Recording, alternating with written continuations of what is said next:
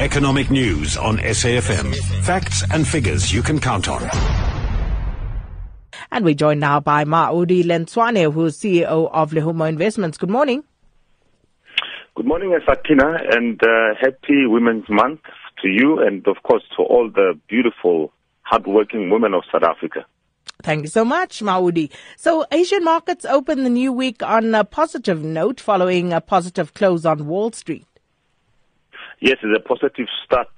As you said, Sakina, we are seeing the Asian markets return to their highest level in almost 10 years.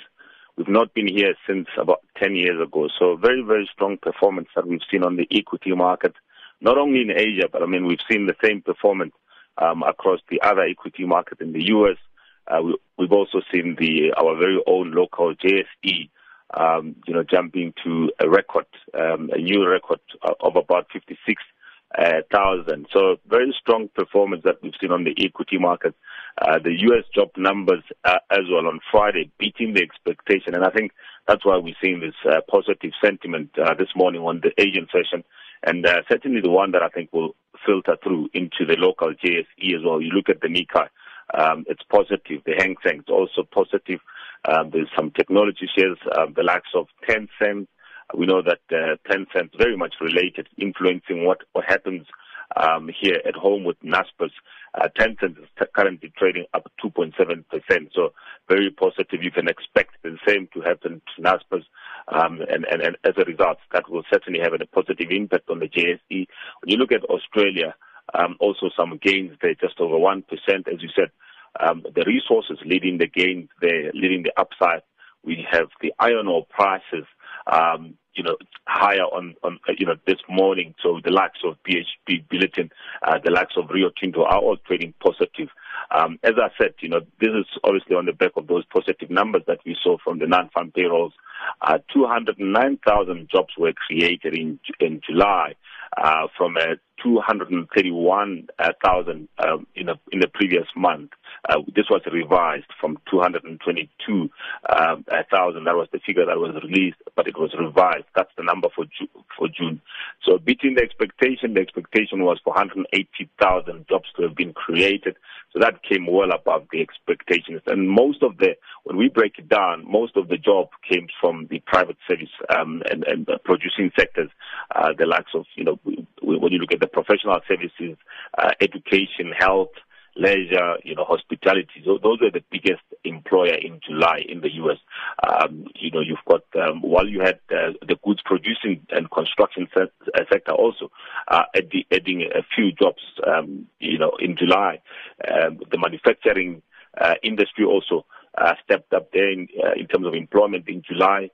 Despite the fact that there's been some disappointing activities in that sector, in the manufacturing sector, but I think why they've hired is primarily because perhaps there's an expectation that the demand will improve in months to come, and especially when you look at the fiscal stimulus that were announced or are going to be announced potentially by Donald Trump.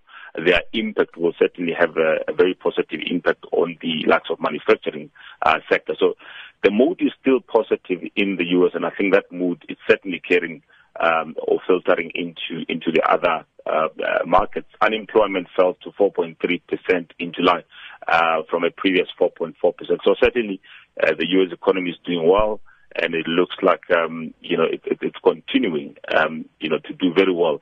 The only thing that is not really coming up to the party is the wage growth. The wage growth remains unchanged at 2.5%, and I think that's why we've had the Fed continue to be cautious in terms of interest rate hike, which is something which is obviously positive for us.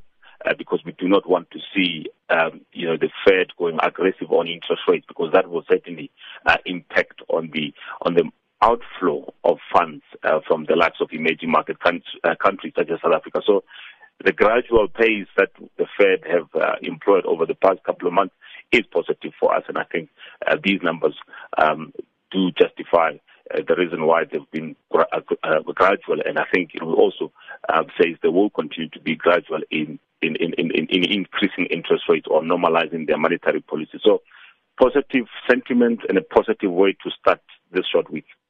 Indeed it is. And then, Maudi, also the United Nations announcing further sanctions against North Korea on a Saturday. What sort of impact is that likely to have? Look, it's obviously very positive move by the United Nations. I mean, this is one country that is very problematic, one country that has just been continuing to be defiant, building up nuclear weapons, the weapons that can easily destroy the whole world within hours. And we know that in July they tested the intercontinental ballistic missile, two of them, which were, launched by North Korea. And obviously very worrying for the U.S. The U.S. has come out very critical of North Korea, and also very critical of China for not putting more pressure on North Korea to stop these tests and these nuclear developments. But I think the move by the United Nations is certainly a very positive one.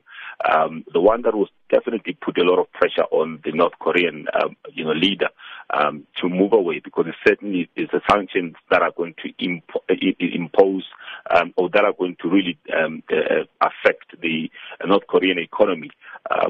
They're looking at about $1 billion impact that it will have on the North Korean economy. Last year, we'll remember that the North Korean economy really grew by 3.6%.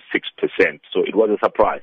And most of the trade came from China. So China has been continuing to support North Korea, and which is why the U.S. has been coming out really critical of China to say China needs to put more pressure on North Korea and withdraw all the trade with North Korea, so that they can actually listen and stop these nuclear tests, because they are certainly very dangerous to the world. And these pressures that were imposed, or the sanctions that were imposed by the United Nations on Saturday, will certainly help in going, in putting more pressure on North Korea. And hopefully we can actually see the results of that.